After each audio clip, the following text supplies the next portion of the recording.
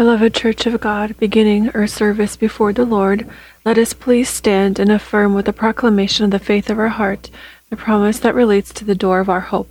Let the resurrection of Christ reign in our bodies. Amen. Let us bow our heads in prayer. Dear Heavenly Father, in the name of Jesus Christ, we are grateful to your holy name for this once again privilege to be in the place that your hand has stretched for the worship of your holy name. And so allow your inheritance in the name of the blood of the covenant to be lifted to heights higher than us and to break all burden and sin that binds us. May in this service be cursed as before all the works of devil, illnesses, poverty, premature death, demonic dependencies, all forms of fears, depression, destruction, ignorance, selfishness, all of this. Let it depart from the tents of your holy people. And stand, Lord, on the place of your rest, you in the ark of your might. And may your saints be clothed in your salvation, and may they rejoice before your countenance. Give us more from your Spirit, fill us with your Holy Spirit, and allow us to find your holy countenance. We thank you that this service is presented by Apostle Arkady to your divine hands, and we ask you to continue to lead it with your high and uplifted hand, Almighty God, Father, Son, and Holy Spirit. Amen. May you be blessed. Please be seated.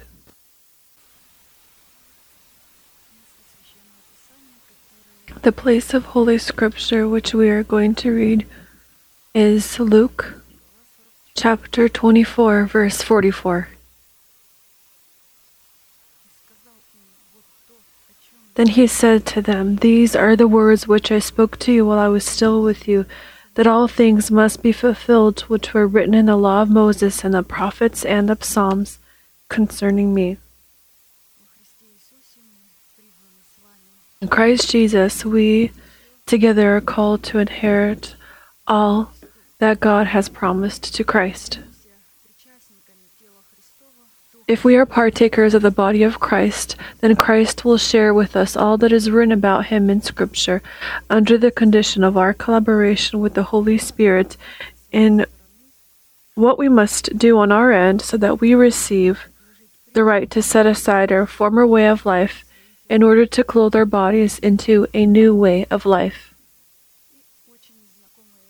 And a very familiar place of Scripture, Ephesians chapter 4, verses 22 through 24 for affirmation.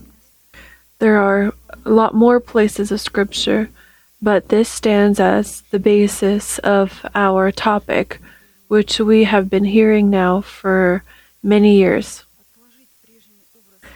That you put off concerning your former conduct the old man which grows corrupt according to the deceitful lusts, and be renewed in the spirit of your mind, that you put on the new man, which was created according to God in true righteousness and holiness of truth.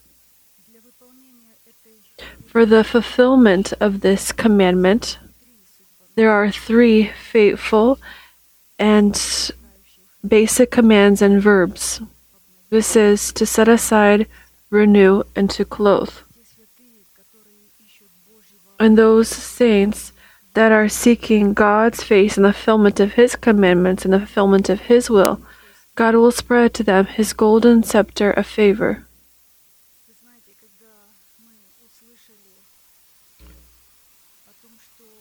When we had heard that at the door of our hope of rapture, that God is going to create something wonderful and glorified on our earth, I am referring to for our earth, for our body.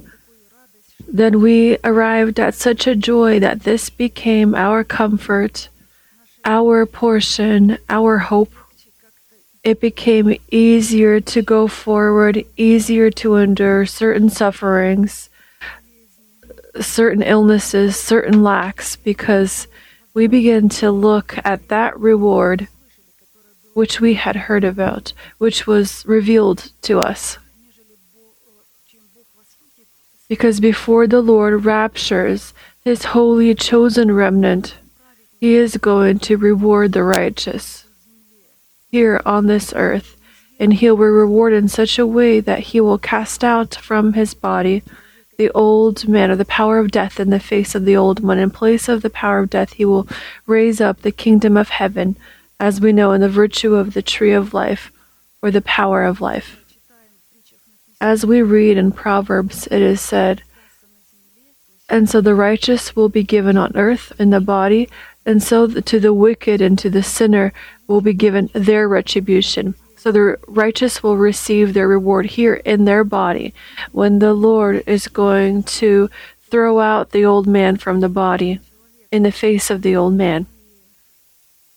He will cast out the wicked in the face of the old man, and then the body of a person will become different, freed from decay, freed from death, illness, all kinds of decay,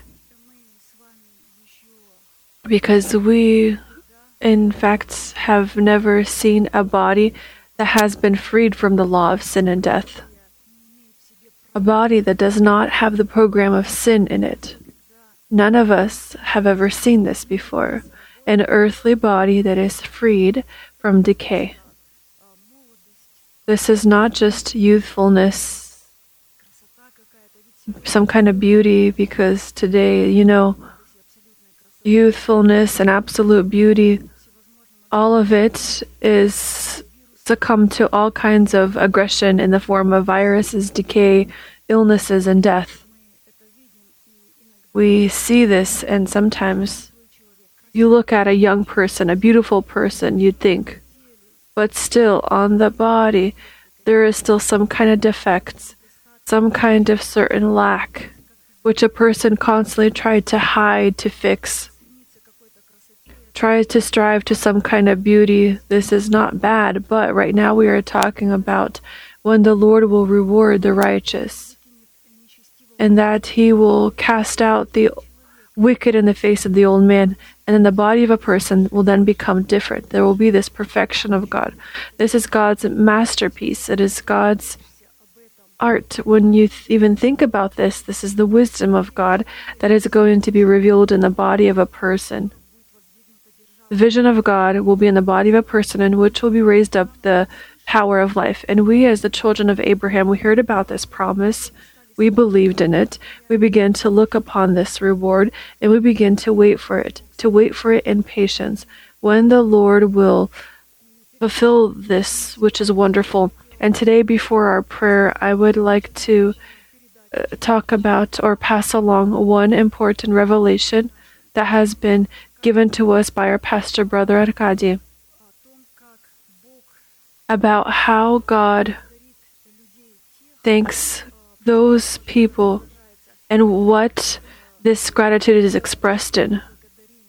When we thank God for the inexistent power in our life as already existent, or when we thank God for the inexistent victory in our life, or for the inexistent promise that are called to be fulfilled in our life. I wanted to highlight this thought about how God responds. Given that today I will talk about gratitude, we're going to talk about how God answers with His gratitude to the gratitude of His children. This will be rather more correct, because this is a commandment which we had just read, to set aside the former way of life, to renew our thinking, and to clothe ourselves into the new man. And this refers to the door of our hope.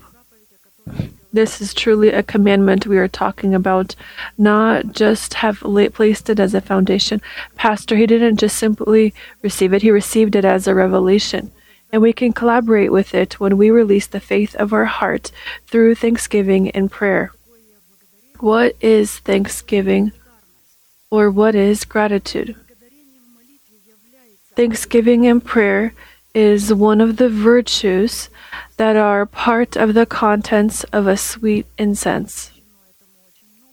There was a lot of sermons dedicated to this, a lot of thoughts, revelations by our pastor, but I will just quickly talk about these main ideas before I talk about this sign, as I mentioned, how God responds to the gratitude of His children with His gratitude.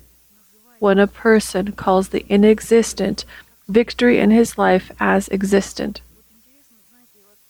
What's interesting, Last Tuesday, if you remember, we remembered what prayer is, the genesis of prayer. We heard well about what the memory of God is, because in God's memory is all prayer. This is the genesis of prayer. This is all of that which God has in his heart. This is a remembrance of what is hallowed to him, which we today have today in us as well, through the person whom God has given to us, passed along to us. These thoughts are in us. We heard about continuity in prayer, about consistency, and on Friday we also heard about a perseverant prayer. How important it is that without a perseverant prayer, not one sacrifice will be accepted by God. This quality is necessary. And I know that you remember well that these qualities, there are 10 qualities of warrior prayer.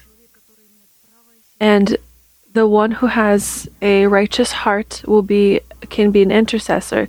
And before I talk about the sign of thanksgiving, we'll talk about one of the qualities of the warrior prayer in thanksgiving and prayer, or gratitude.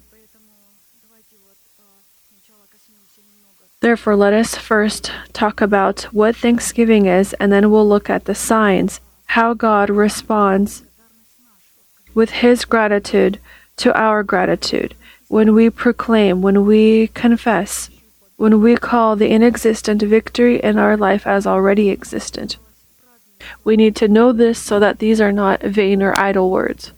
Thanksgiving and prayer is none other than an expression or unraveling of a thankful heart before God that is accepted by God as a fragrance with which a person is supposed to walk in the presence of God so that he does not die. Apostle Paul had wrote that in the end days, there are going to be very many people that are going to lack gratitude. And of course, you'll say, well, ungrateful people. I've also met ungrateful people in my life. But Apostle Paul did not write about the world, because in the world there are grateful people. You'll say, how? There are. Perhaps there are grateful people from our understanding, according to human understanding, when we were taught, say thank you for this good thing that was done. This is how we were disciplined. Right now we're talking about gratitude and prayer, about the quality of a warrior prayer that is inherent only in the church, only for warriors of prayer, which totally does not talk about that thank you or thanksgiving that people say today for some kind of good work or for some kind of mercy given to them. They are disciplined people say thank you. Those that are undisciplined, they don't say this. They have not been taught. But we are talking about a different quality. And Apostle Paul had highlighted and said that there are going to be very many of those that are unthankful, ungrateful. And saints are going to be filled with these kind of people. This is a revelation Apostle Paul. We'll remember when Pastor had talked about this. I looked at all of the qualities of warrior prayer completely different, because I once again went back to them, listened to them, these characteristics, and had discovered that it turns out that the quality of gratitude, thanksgiving, is not that which I thought about or that which I thought it was going to be. So let's look at the antonym of thanksgiving and what it is. This is not just ingratitude. Pastor highlighted in all of these thoughts that this is stiffness. And as soon as you look at this ugly word, stiffness, a person with a will, with a neck that does not want to submit his will to the will of God, this is an ungrateful person. You'll understand that this is why in the church there are so many people that are ungrateful. Because these people, if you remember, according to the words of Stephen, they always resist the Holy Spirit. They resist the Holy Spirit. They resist the order of God. If you remember, in his sermon, when he had turned to the elite of the high priests that had crucified Christ, he turned to them with these words. He said to them, "Though you who are stiff-necked, ungrateful people with a stiff neck," he said, "those with an uncircumcised heart and ears. You will always resist the Holy Spirit. So an ungrateful person, you'll see that it turns out that this is a person who has never rejected his will for the will of God. This is a person who constantly resists the Holy Spirit and the order of God.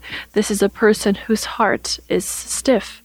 In his heart, nothing can end up there, no kind of seed. He is closed off to it, and his ear is not circumcised. He is not a disciple. He can't accept and hear.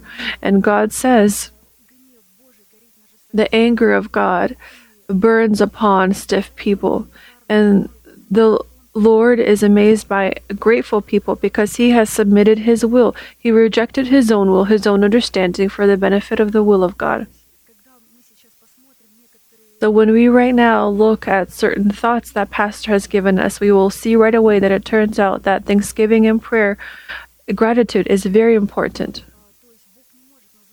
God can't call us grateful if we don't refuse our own will and our own understanding, so that we don't end up as these high priests were, or as the Pharisees were who had crucified Christ. We note that thanksgiving and prayer is first and foremost an act of obedience towards the faith of God, in which a person trusts in the words of God and believes in the fact that God is vigilant over his word and that God will reward those who seek him. You see how clear everything is here. The act of obedience to the faith of God. Meaning, we are obedient means we are grateful. These kind of people trust God. They know, the righteous trust, they say God will reward.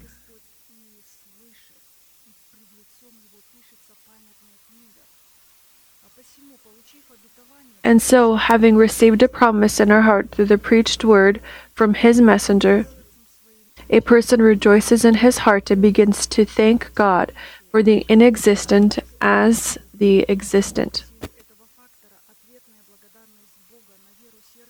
Because of this, an answer of God's gratitude to the faith of the heart expressed in fruit of the mouth that praises God and thanksgiving will be comprised of executing the promise that is awaited by a person over which God was vigilant so that it could be fulfilled.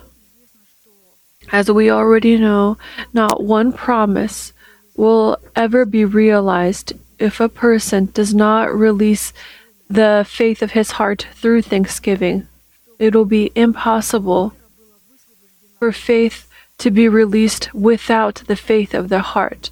First, it must be found there. How do we receive this faith in the heart? How do we gain the faith in the heart? We had heard last service on Tuesday, we had heard about this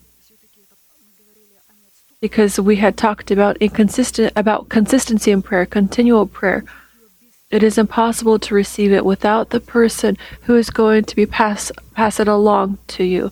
Someone that is a father, someone that has the seed, and we must accept. We must at a certain time, during certain days, to continually hear the word, this consistency, to have this consistency in our life, to continually ponder upon the word.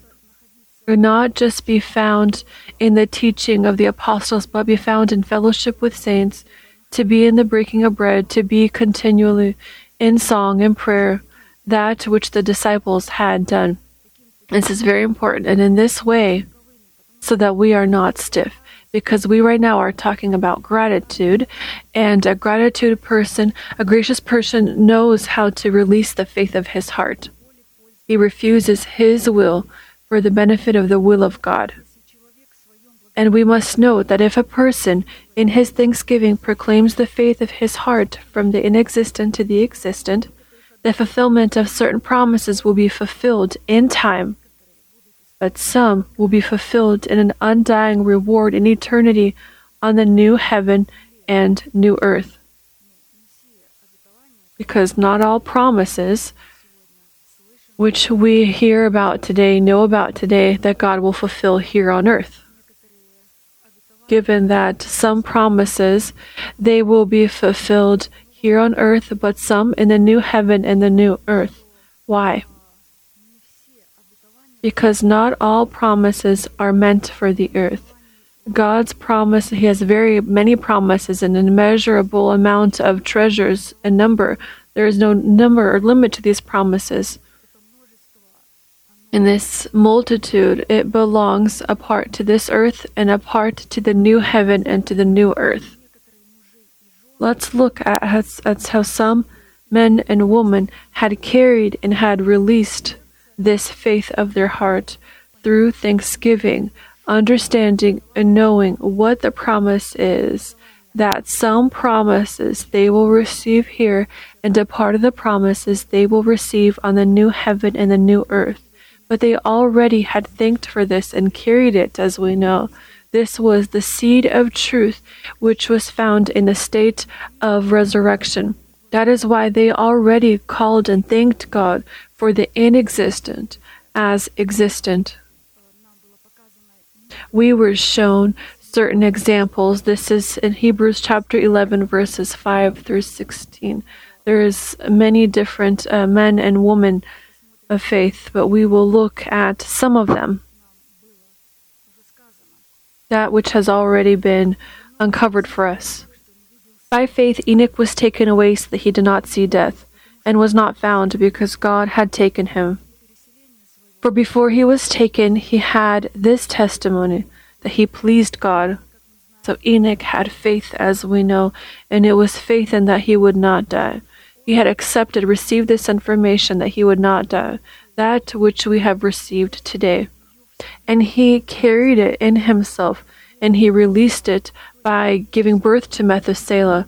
So practically, Methuselah for him was already a seed of truth that was contained in the state of resurrection. He was not in death. It was in the state of a fruit, state of resurrection, and having given birth to Methuselah, he was affirmed. Without faith, it is impossible to please him without this information which he received in his heart.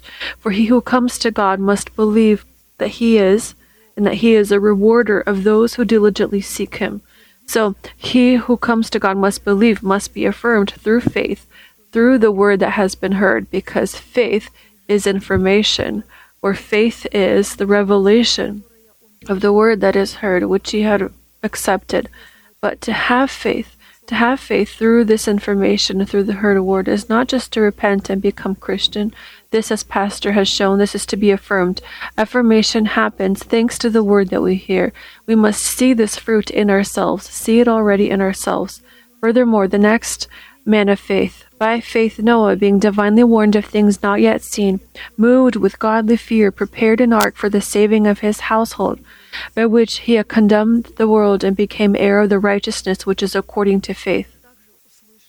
By faith, Abraham had heard this revelation, accepted it, had engraved it clearly, so clearly to write and engrave a revelation that with his faith, with this information, he had condemned the whole world. Nothing living was left remaining. Thanks to his faith, everything perished, everything died. It was only him and his family. He had placed this faith in the format of the material measure ark. He had to build all of this. These are all those truths which we today hear. And you know for what? So that the whole world can die, the wicked can die in our essence, so that we can die to our nation, to the house of our Father, to all of our corrupt desires of our soul, so that this world of the wicked could perish and nothing can remain living, so that God can be comforted and breathe in the aroma when we die to all of this. This tells us that Noah was found in death, in the death of the Lord Jesus in the ark. He was contained and hidden, and thanks to this faith. The next man of faith, Abraham, Isaac, and Jacob. By faith, Abraham obeyed when he was called to go out to the place which he would receive as an inheritance, and he went out, not knowing where he was going. By faith, he dwelt in the land of promise as in a foreign country, dwelling in tents with Isaac and Jacob, the heirs with him of the same promise, for he awaited the city which has foundation, whose builder and maker is God. They lived without having this land yet. They understood that they had received a revelation through faith that the land, The earth is an image of the city whose builder and maker is God. And by faith they waited for this. Without having reached a span of this land, they received a revelation that only through this city, meaning when Abraham was shown this city, he understood that this city is the church. He understood that in order to receive the promise, he needs to look at this city. Furthermore, by faith, Sarah, who also received strength to conceive seed, and she bore a child when she was past the age, because she judged him faithful who had promised. Therefore, from one man, and him as good as dead, were born as many as the stars of the sky in multitude, innumerable as the sand which is by seashore.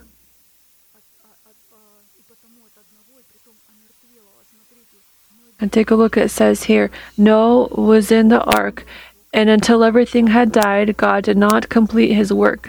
Same thing here. Everything had to die for Abraham and for Sarah as well. These all died in faith, not having received the promises, but having seen them afar off, were assured of them, embraced them, and confessed that they were strangers and pilgrims on the earth.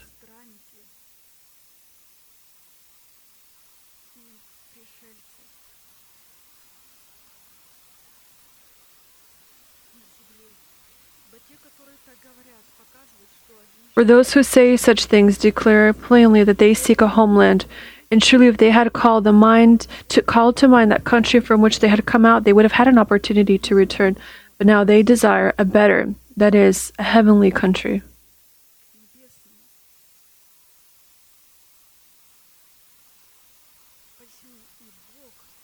Therefore, God is not ashamed to be called their God, for He has prepared a city for them.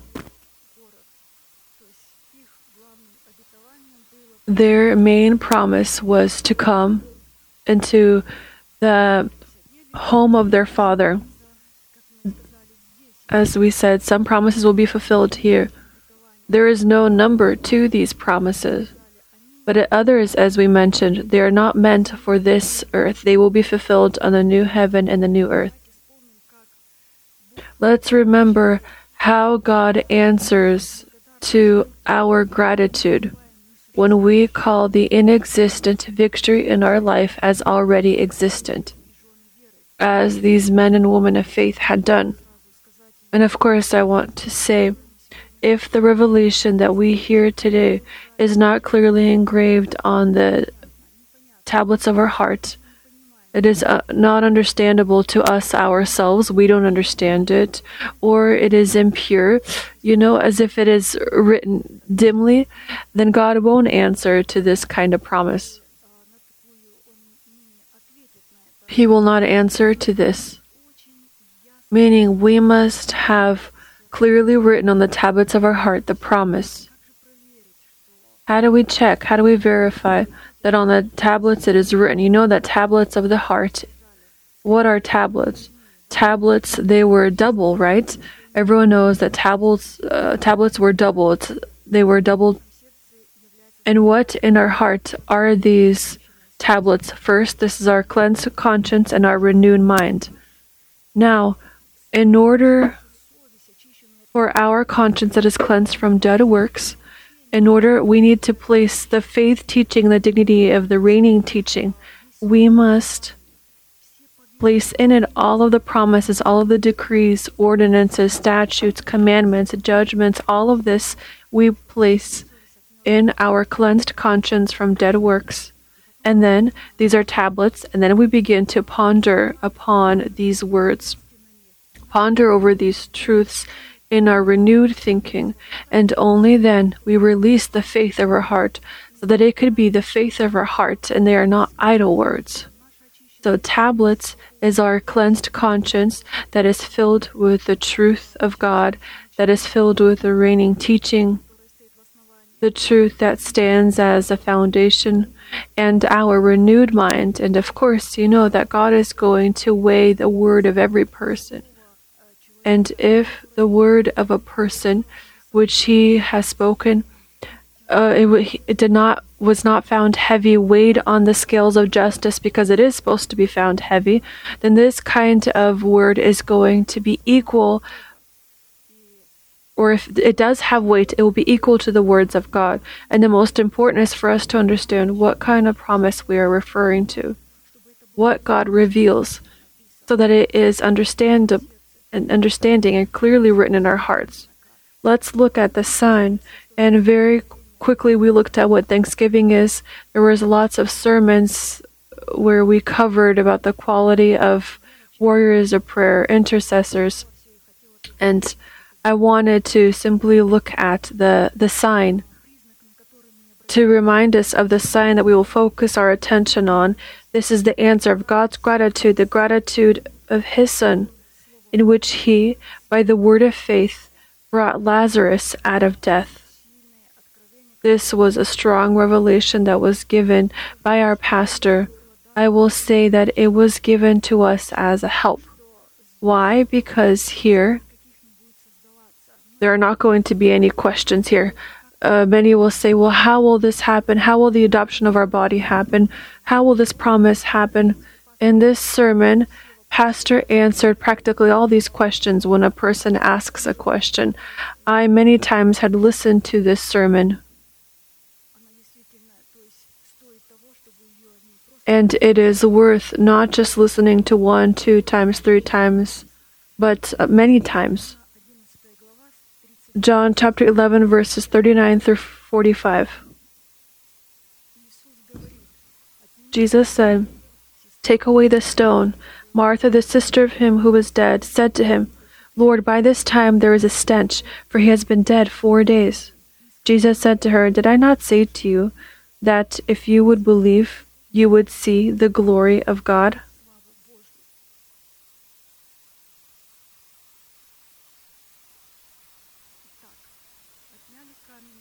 Then they took away the stone from the place where the dead man was lying. And Jesus lifted up his eyes and said, "Father, I thank you that you have heard me, and I know that you always hear me. But because of the people who are standing by, I said this, that they may believe that you sent me." Now when he had said these things, he cried out with a loud voice, "Lazarus, come forth."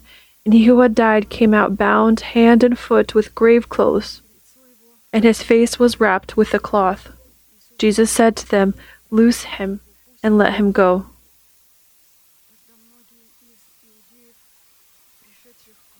Then many of the Jews that had come to Mary and had seen what Jesus had done, they then believed in him. We know that the Bible is a very economical book. This is what Pastor writes. However, the event that is tied with Lazarus is illustrated in the whole 11th chapter, which contains 57 verses, and this is a lot, and the first part of the 12th chapter. It is this event that served as the idea that then the priests had to kill Jesus, because Lazarus, who was raised or resurrected, many Jews had then come to God.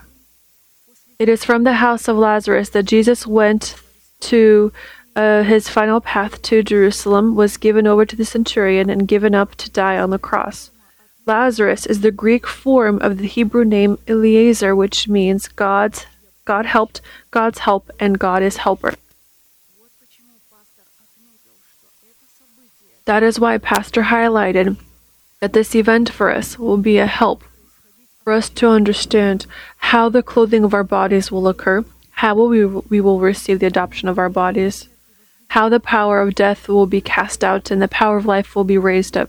Each detail is necessary to see. Jesus had to see in the death of Lazarus his death and his resurrection. And given that we are found in Christ, we also need to see our death and our resurrection in Christ Jesus. In Christ Jesus, in the death and resurrection of Lazarus, God's thanksgiving is presented for our thanksgiving. And so in the death and resurrection of Lazarus, God wanted to show an image of the death and resurrection of Christ, as well as the image of the death and resurrection of the category of people in which Christ abides and who abide in Christ. And we know that Lazarus, he was raised not in a changed format. We're not talking about rapture right now. He was resurrected. There were no illnesses in him. In this manner, the event with Lazarus was intended to serve as help. Again, he affirms that the event with Lazarus was intended to serve as help for Christ. This was help for Christ as well. This event, the Heavenly Father had sent him there so that he can see through this event how his death and resurrection would happen.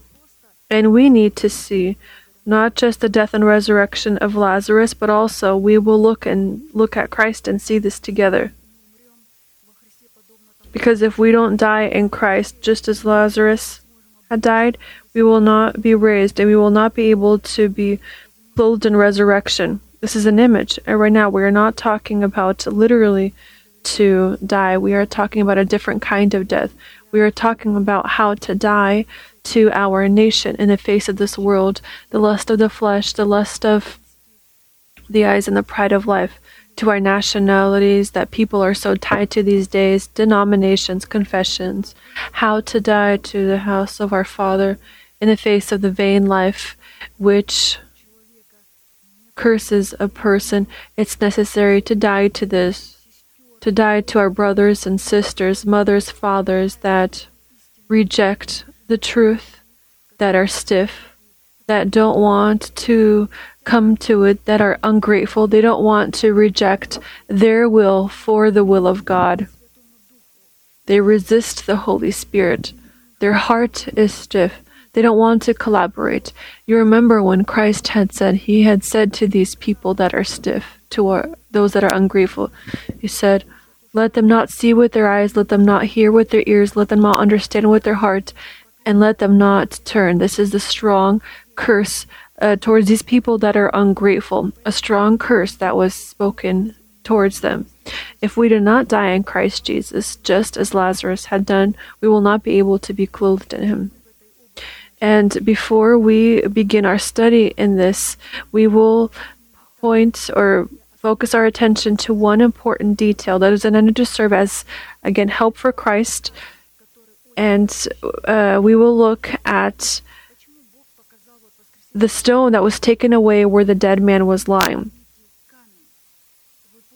Christ said, take away the stone. If you remember that, for Christ, the stone was taken away. And here, the stone was taken away. And in this sermon, Pastor Arkady shows, or he passes along that vision which he had seen.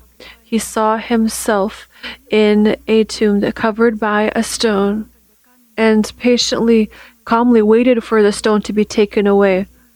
I'm letting going of this vision because we don't have enough time, but you will need to listen, to truly listen to it, because there he in great detail highlights what will happen with the church, how God revealed to him, showed him the mutual state of the church of Christ, the church as the bride. Because the church as the bride, today she is found in such a position. She today in the same way dwells in the death of Christ and waits for when the stone will be taken away. She is found in the same state as Christ was found one time, as Lazarus was found one time. Because before the Lord raptures the church, we already know and hear this all the time, the church must be clothed into the new man. It is here on earth that she is called to receive this reward. This is called to shake the whole world. That's why the kings will be astonished. That's why the people will be amazed. Where again, we're not talking about the youthfulness, being clothed in the youthfulness that today people imagine. This is a beauty of a different order. This isn't just decay, illnesses that will leave or viruses won't touch our body. All of this will happen, but this is of a different kind of order, a beauty perfection of a different kind of order. But this is called to happen at the end of age, and coinciding to this will be a sermon which we hear today about how to take off the old man with his works, how to renew our thinking, and how to clothe ourselves into the new man. Here in this event, the Lord shows Jesus as well as us how the stone was taken away. The difference was that in the resurrection of Lazarus, the stone that closed the entrance of the grave was taken away by people, and the stone that closed the entrance of the grave where Jesus lay was taken away by angels. So we will see these, and they will be present in us. If you remember, the watchman that had protected the tomb of Christ, the high priest said that we heard that the disciples said that when Christ will rise, but he will not rise. They didn't believe in this, although they knew about this. And they told the watchman to be placed at this tomb. But it's written that in the third day, there was a strong earthquake, and the angels, with their hand, they had cast away the stone. And the watchmen that had stand there guarding it, from fear, from this supernatural fear, they became as dead. They became frozen, and Christ calmly exited out of the tomb. But an interesting detail, Christ, we remember, in the tomb was 3 days and 3 nights. Lazarus was 4 days. We are talking right now about that in Christ Jesus' death and resurrection of Lazarus.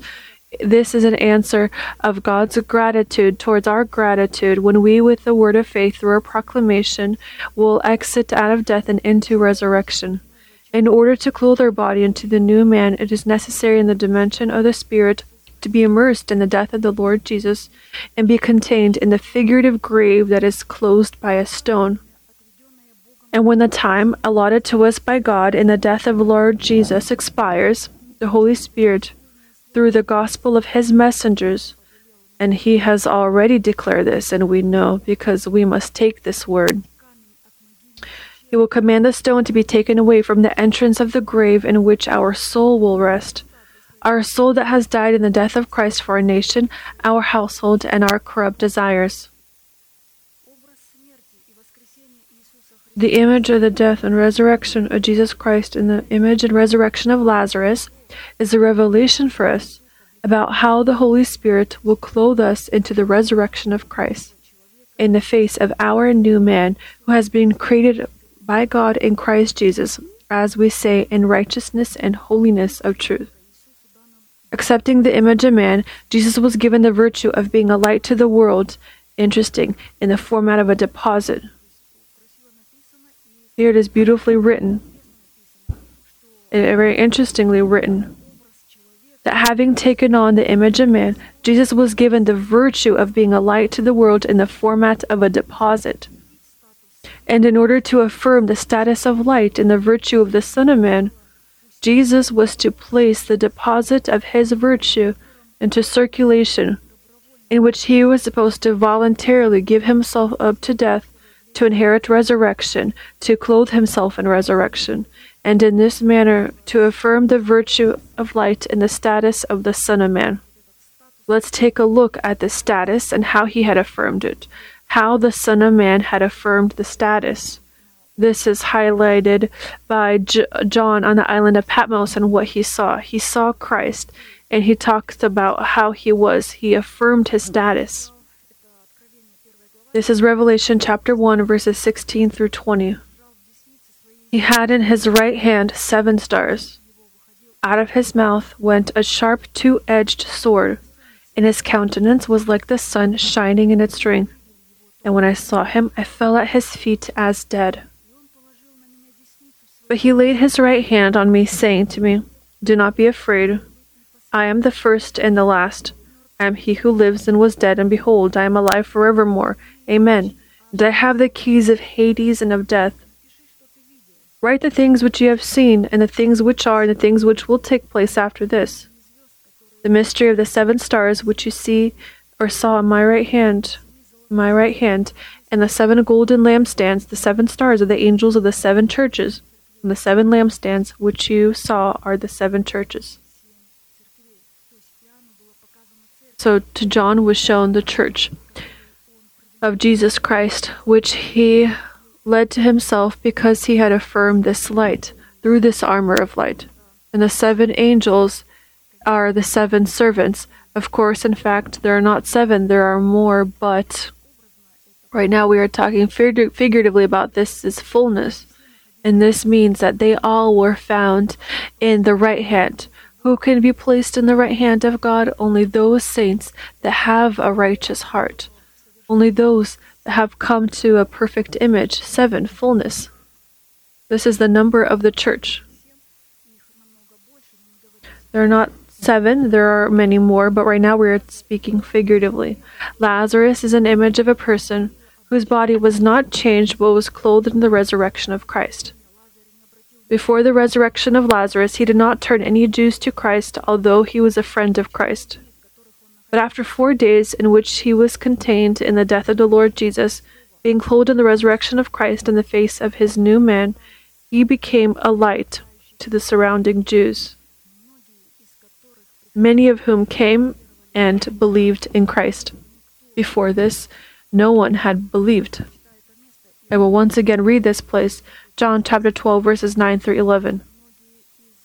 Now a great many of the Jews knew that he was there, and they came not for Jesus' sake only, but they might also see Lazarus, whom he had raised from the dead. But the chief priests plotted to put Lazarus to death also, because on account of him many of the Jews went away and believed in Jesus. So when Lazarus became a light? When he began to resurrect, when he was clothed in resurrection. I want to just remind us of this image of 4 days. Why was Lazarus in the tomb for 4 days? An image of the 4 days during which Lazarus was in the grave and then rose is addressed well in the first book of Genesis. Let's look at how this happens, because all of us receive light in the dignity of a deposit. So when we are born again, we receive this light. We are born again, but this is a seed, a deposit, and we need to affirm it. We need to grow it to affirm it. Genesis chapter 1, verses 14 through 19. Then God said, "Let there be lights in the firmament of the heavens to divide the day from the night, and let them be for signs and seasons, and for days and years, and let them be for lights in the firmament of the heavens, to give light on the earth." And it was so. Then God made 2 great lights, the greater light to rule the day, and the lesser light to rule the night. He made the stars also. God sent them in the firmament of the heavens to give light on the earth, on our body, and to rule over the day and over the night, and to divide the light from the darkness. And God saw that it was good. So the evening and the morning were the 4th day. This was the 4th day. So the first day, when God had said, "Let there be light," we see that this light was not yet light, it was darkness. So the light that is in man, we know, in a carnal or an infant, this light is darkness. With this light, he can't entice souls. With this light, he can't build himself up. In order to be a light, it is necessary to have in our spirit, in our heart, these 2 great lights, the sun, moon, and the stars, to have the arsenal of light, the whole heavenly army. To be a light, it's not just, as Pastor said, to be a small little star or to small. When a person shines, he says, "I have a little light." With this light, we can't shine. We need to have the whole arsenal of light, to have the whole spiritual army in us, to govern over our land, to govern over our universe, because each of us is a universe that is enclosed, and we can govern only through the light, only through that which the Lord opens for us. Because if this light is not existent, then this person can't govern. He will govern as somebody that is stiff. He says, "Well, this is how I see, this is how I understand," because infants and carnal say this.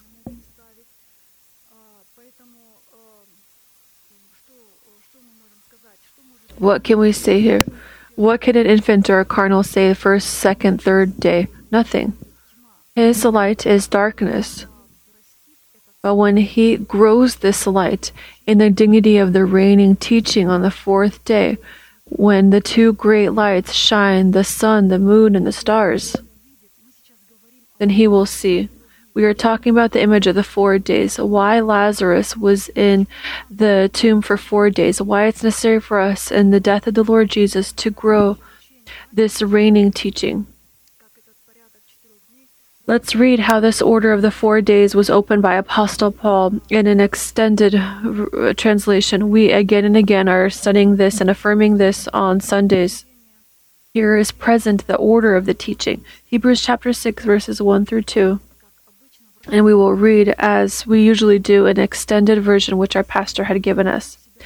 Therefore, having sprinkled ourselves with elementary principles of Christ, and being clothed in the armor of light, the sun, the moon, and the stars, contained in the rulership of this teaching, let us go on to perfection, not laying again the foundation of repentance from dead works and of faith toward God, of the doctrine of baptisms, laying on of hands, resurrection of the dead, and of eternal judgment. This is the image why Lazarus was for 4 days in the tomb, and after this became a light, began to entice souls. He became this, and we must see this in us, these 4 days.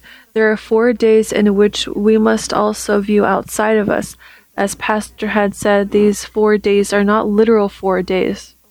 When we look at it outside of us, these are 4 periods of history which today have come and approached their end. And we today are found at the end of the 4th period when the stone is going to be cast away. And God has already begun to do this through his preached word. Because the sermon that we have heard today, we have heard that there exists an opportunity here on earth in this body to receive the adoption of our body, to see in our decaying body, as Job had said, we see this redemption. Many say, my body is not decaying, I'm young. But we know that even though scientists came to this, that even decay is contained also in even a small child that is just conceived in the womb of his mother. There is decay in him. He just goes slowly, slowly, and then with great speed. How much is given to a person to live? We've received this, and Job said, I know that my Redeemer lives, and he and the last day will restore me from the ash, and on my flesh I will see the Lord. I will see him myself, not the eyes of another, but my eyes will see him. He believed in this redemption. He lived according to this redemption. He had this virtue. He knew this faith of Judaism, of which we know that this is that reigning teaching which we carry in ourselves. For what's interesting, Pastor had noted and highlighted that Job was found in leprosy for 4 years. Not just 4 years in leprosy. This is not easy. And then after this, he also was able to, he very clearly had written on the tablets of his heart that promise which the Lord had given him, and he says, I know I will see. And he did see this. This was the first image, and let's look again at another image of 4 days. We right now are talking about what carries the image of 4 days. It's important to see all of these. This is the smell of a carcass that was supposed to be a sign to the angels, thanks to which they will be well informed around which category of people they should make a protective circle around. So the angels will make a circle around a certain category of people to be ready to partake in the adoption of their bodies in the resurrection, as well as their partaking in the clothing of their bodies and into resurrection and in their resurrection. The angels will be a part of this. We know that they partake upon healing, upon praise, upon listening to the word. The angels gather and are found on those places where the children of God gather. And what is interesting is they take up a circular action, and not a circle around all churches, but only those churches that are Zion. There where there is the fear of the Lord, there where there is a revelation, that truth that they have heard, there where it is preached this promise.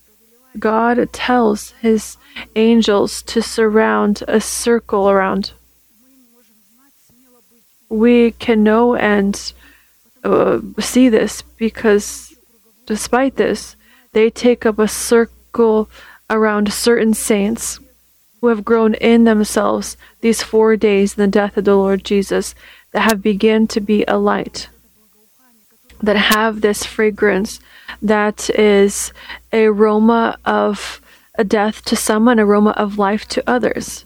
Around these righteous, there's not one angel like usual we know, but you know that devil sees the spiritual atmosphere. He sees that around certain saints, righteous, there is a circle of angels, and these are not just ordinary angels. They take up empty places. They are found here. We don't see them. They sing together with us. What's interesting, they sing the same songs. They're not going to sing different songs. They sing together with us.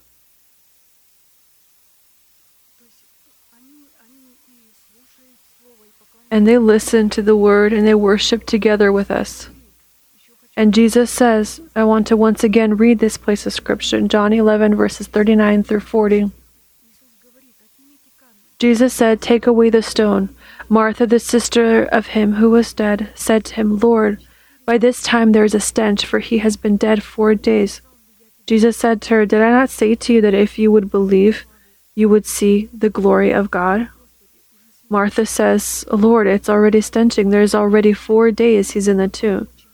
This is one of the very important qualities of the righteous.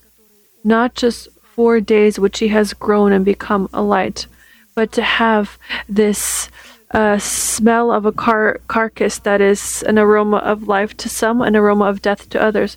Apostle Paul says, who is capable of this? Who is able to grow in themselves these 4 days to become this light? Who is capable? He who has made himself in the image of the 4 days. He who was able not just to entice souls, but he who, as he writes, he who does not distort the word of God in himself, him who has contained and hidden this word in himself, and he begins to proclaim it, the faith of his heart. He proclaims it, he prophesies it, speaks it, as from God, before God, in Christ. Here, very interesting, Martha says, there is a stench. For some, this will be a stench of death, but for the angels, this is going to be the smell of a carcass. They will come and surround this carcass. They will receive this command from God.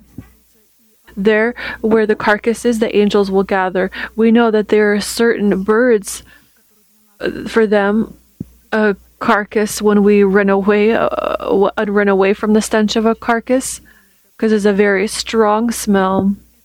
For them, this is a delicacy. They, according to this aroma, find their food and they eat it. These birds like this. It's a delicacy.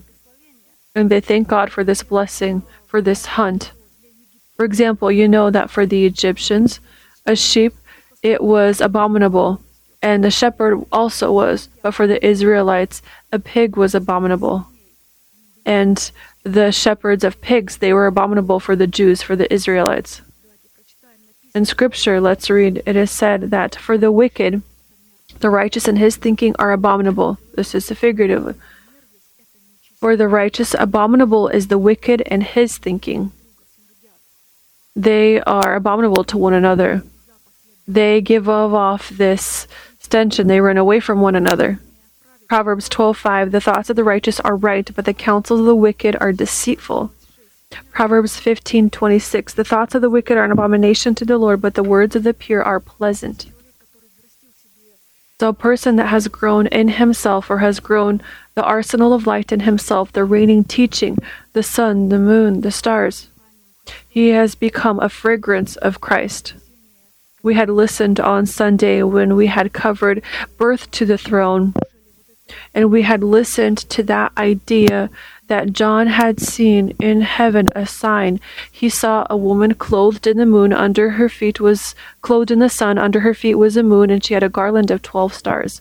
I think we remember what this is, and I want to once again remind us what are the sun, moon, and stars in our essence, because yes, this is the reigning teaching of Christ. Yes, this is the truth. But what is the sun? Where is it found? Because when we talk about the sun, then of course we think this is our new man. Yes, this is the inner position of our innermost man that is filled with the holiness of truth.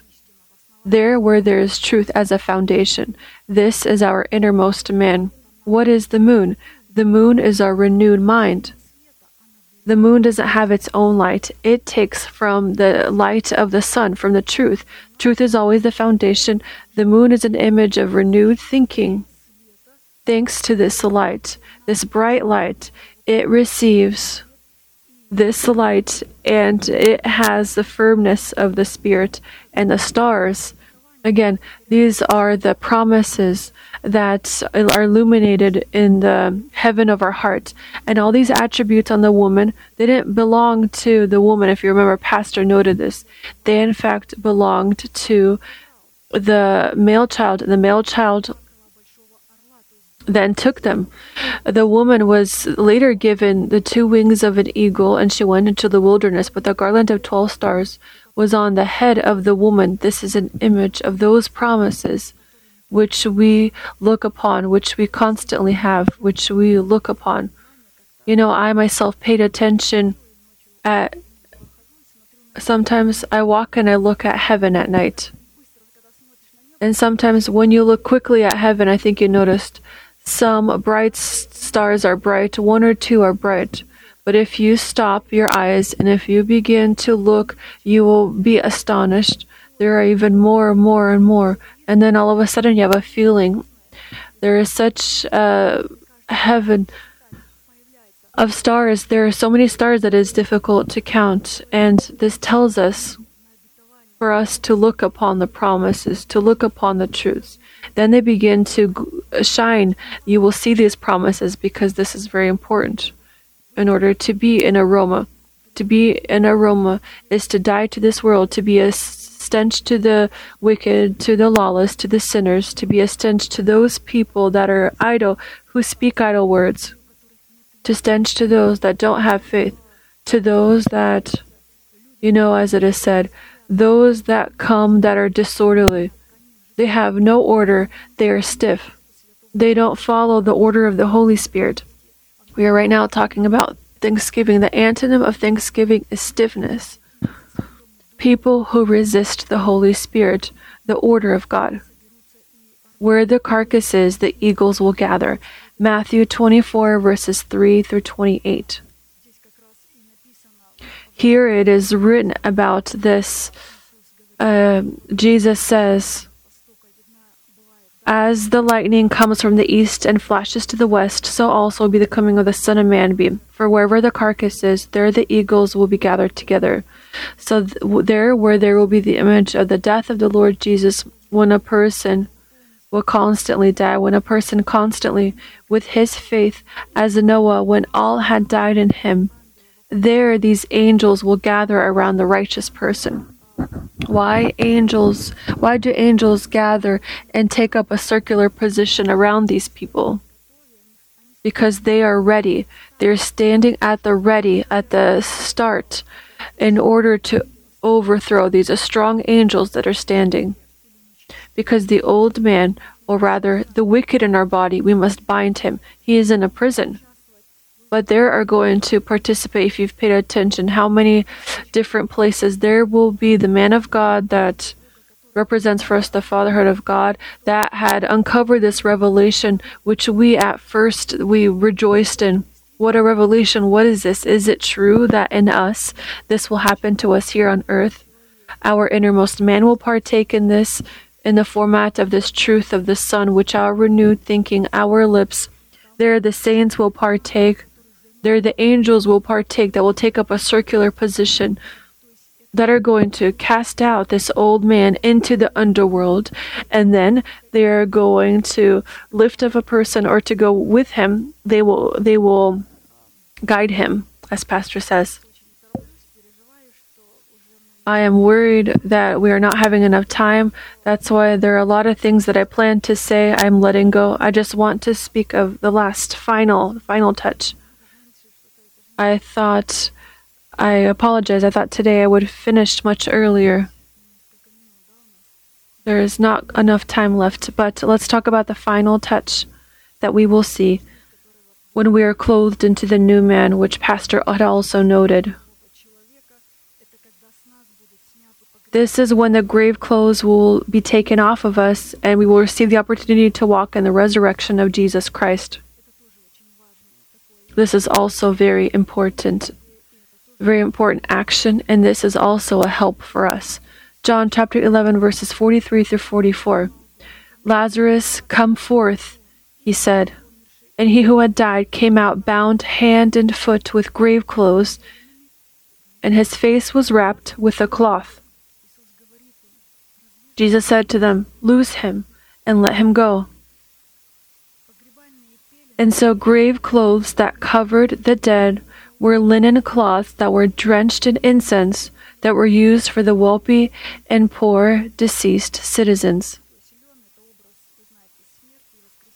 You remember that linen is an image of death and resurrection. For Jesus was also made this kind of incense.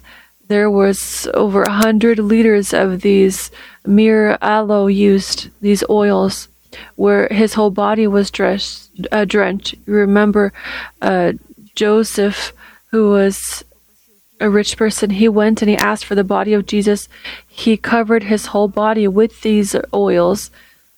He covered these cloths, and he placed in his tomb, and there was a stone, a large stone that was placed, that the angels had to take away.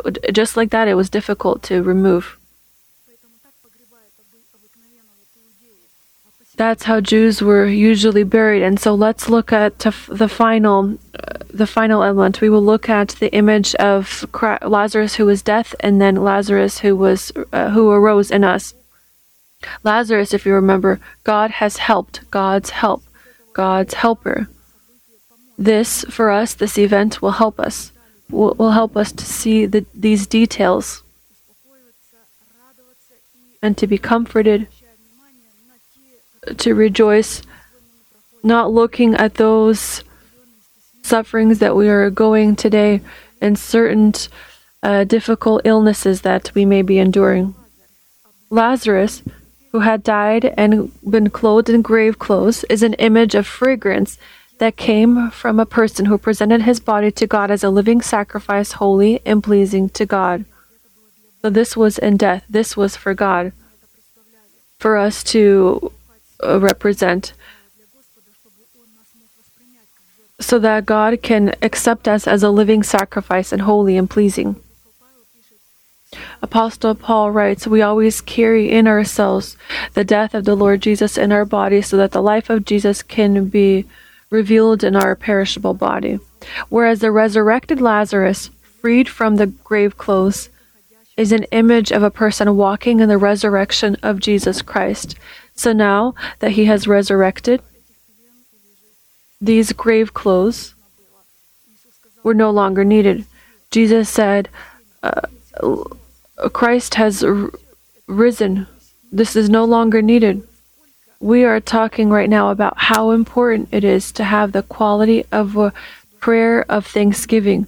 Thanksgiving, which is tied to not being stiff, because stiffness is firstly a person who has not rejected his will for the will of God. He has a very stiff neck. He doesn't want to collaborate, as was talked about the patriarch Issachar. I said that incorrectly.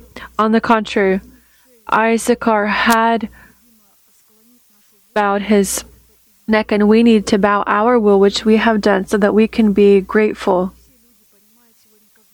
Not all people understand how God gives victory, how God leads us out of difficult circumstances, how God leads us out of illness, how God leads us out of death to life, only through thanksgiving, only through praise, only through certain praise. When we begin to exclaim, when we begin to think, when we understand what thanksgiving and prayer is, what quality this is, because this is one of the aromas and virtues that is supposed to be present in our heart.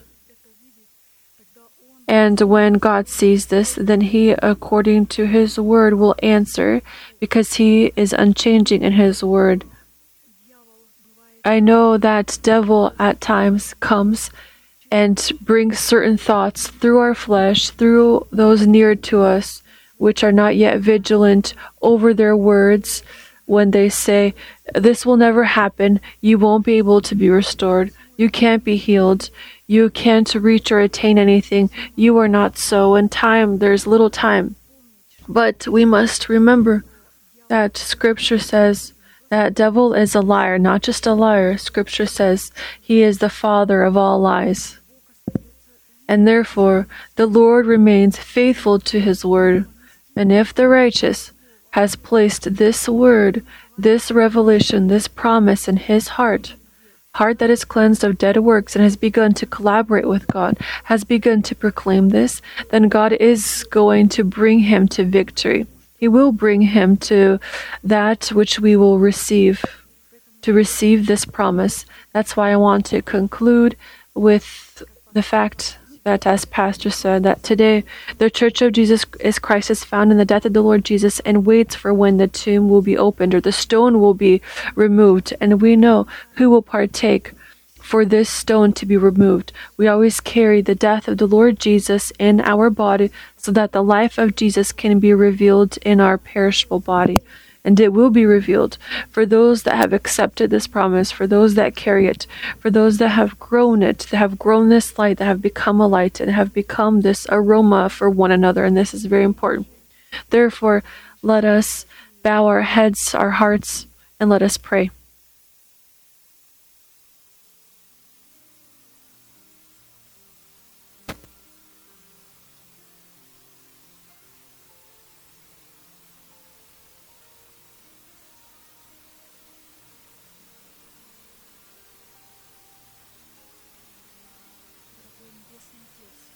Dear Heavenly Father,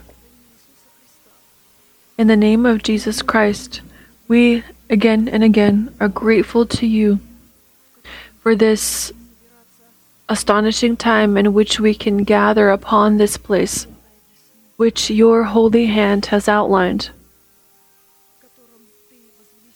the place upon which you magnify your word above all your name, the place upon which you again and again comfort our hearts, our souls, our body, the place that is comfort when we have fellowship with you through your word, with the Holy Spirit, and with saints. We thank you that always, coming here, we receive joy in our spirit. We look upon that reward which you reveal and remind us through your word. That preached word that you open to us and that you open for us. We thank you that we are found full in your food. We always come here with a desire of the heart, hungry in order to be filled, and you feed us, fill us. Our heart always desires for this truth, and we thank you that according to your word, we have understood what thanksgiving is and what thanksgiving and prayer is, how important it is. We have understood that we are not stiff. We have agreed and rejected our will, our understanding, our own opinions for the purpose of your will. And as you had once said, not my will, but yours be done, Father. We today, with Jesus Christ, proclaim and we speak these words so that God could fulfill, so that God could answer to our thanksgiving with His thanksgiving. When we proclaim the inexistent victory in our life as existent, the inexistent promise in our life imperishable as already existent. We thank you that rising up higher and higher upon this mountain, it becomes closer. We begin to see even more. We begin to understand, and we begin to be humbled before this word which you open to us. We thank you that the word that you have magnified, it is magnified in our body, in the temple of our body. We thank you, Lord, that you have made us the firstborns, that you have placed us in your church, in your body. Because together with the saints, with the congregation of saints, we receive satisfaction from fellowship with one another, correct fellowship, where we stoop down to one another, forgive, understand one another. We can together go from Jerusalem to Jericho. We thank you that we are going to that place where we can be affirmed, where we can believe in that which we have today, where we, according to your mercy, can grow this light in ourselves. Today we have placed this holiness of truth in our innermost man. This truth shines so brightly that we look at it from the position of our renewed thinking. We see how the moon receives from the sun, how it governs over our essence. We thank you for those virtues and opportunities that we have in Christ Jesus, through that word which you continue to give to us, that we continue to feed from that revelation and those thoughts, those decrees and statutes which we have placed in our new innermost man. We thank you that which we speak today, that which we declare today, proclaim, this is the faith of our heart. This is the faith of our heart. And we know that this was once in your heart. This was your memory. This was hallowed unto you. You have said that this is the height of your virtue, and you have given it to only one, to the Son of God. You've allowed only him to draw near, only him alone, as the leader of the covenant, can draw near to you. But we, according to your great mercy, having been found in Christ Jesus, can draw near to the Heavenly Father. According to your great mercy, you have uncovered for us how to place ourselves in Christ. This is to place ourselves in the body which is the church, which are the narrow gates, which represents these gates, which can lead upon this narrow path where there is this pasture, where we can see this resurrection. And we go there towards this resurrection. We proclaim and we proclaim that the resurrection of Christ reign in our essence. We wait for this. We continue to listen to that word and to look into it. We thank you, Heavenly Father, that having heard your word, we know that you also hear us. Because we have tied ourselves to you. We have died to our nation in the face of this world, the lust of the flesh, the lust of the eyes, and the pride of life. We have died to our nation. We are no longer tied to our nation. We have one nationality. This is our city, Jerusalem, the heavenly city where all of us are going to. And to enter into this city is possible through the narrow gates, only through the church. Therefore, we are grateful to you that for us this truth is so clearly uncovered, so understandable, and we are so affirmed in it. We have believed in it. We have been affirmed. We have seen it in ourselves. We thank you that we can continue to praise you, to glorify you. And only he who has a correct prayer can glorify you, who has this consistency, who waits in patience, knowing that God is faithful to his word and that he will fulfill it. The one who has perseverance, a strong desire and thirst. And God will answer this search. We have perseverance. We are not lazy. We continue to do and not paying attention. We lose our energy to for everything to come here. And although sometimes it's not easy, but we come thanks to habit. Because you have said that this is a place, the place of healing, place of the comfort of our spirit, soul, and body. and we, with boldness, can approach the throne of grace to receive your mercy or help in time of need. We thank you that turning to you with thanksgiving, with this trembling, with this unearthly trembling that is supernatural, where we use our will and not our emotions, we are based on that information that we hear from you and not hear from our feelings and from our flesh. Therefore, we are based on that word that is written and that is written and engraved on the tablets of our heart, on the tablets of our cleansed conscience, with the truth that is engraved in it in our renewed mind. We thank you that you have led us into the wilderness, that we continue to be sanctified because you have said that you from the wilderness will take your bride. I will bring her and lead her into the wilderness and bring her to my lips. I will bring her to my place where I will speak to her. And you from there, from this wilderness, will return that reward which she will receive, your bride. You will return her lost vineyards of righteousness and judgment. You will return the valley of Achor. You will receive her lost youth. And we are grateful to you that for us this has been uncovered, how we must be correctly found in sanctification. That sanctification is all of our life, where we are sanctified for the purpose of dedicating ourselves more to you, that we can know about you more, so that we can draw near and to come into the house of the Father, to meet with our Heavenly Father. And we can only meet through grace and truth. We thank you that we can see you, because that truth which we have heard today, it has sanctified us. You are the truth, and it has sanctified us and brought us to you.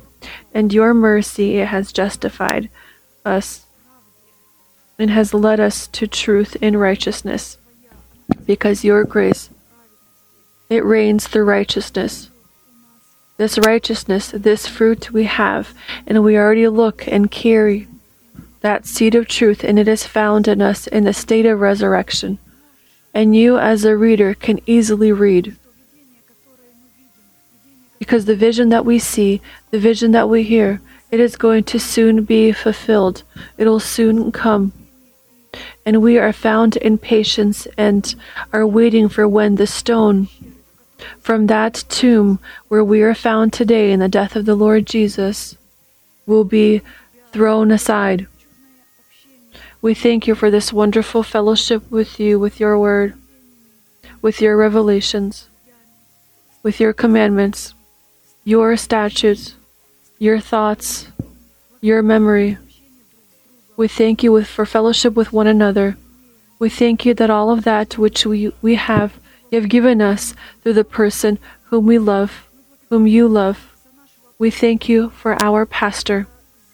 We thank you for all that you give us, and we are grateful to you and bow down our head, our Almighty God, Father, Son, and Holy Spirit. Amen.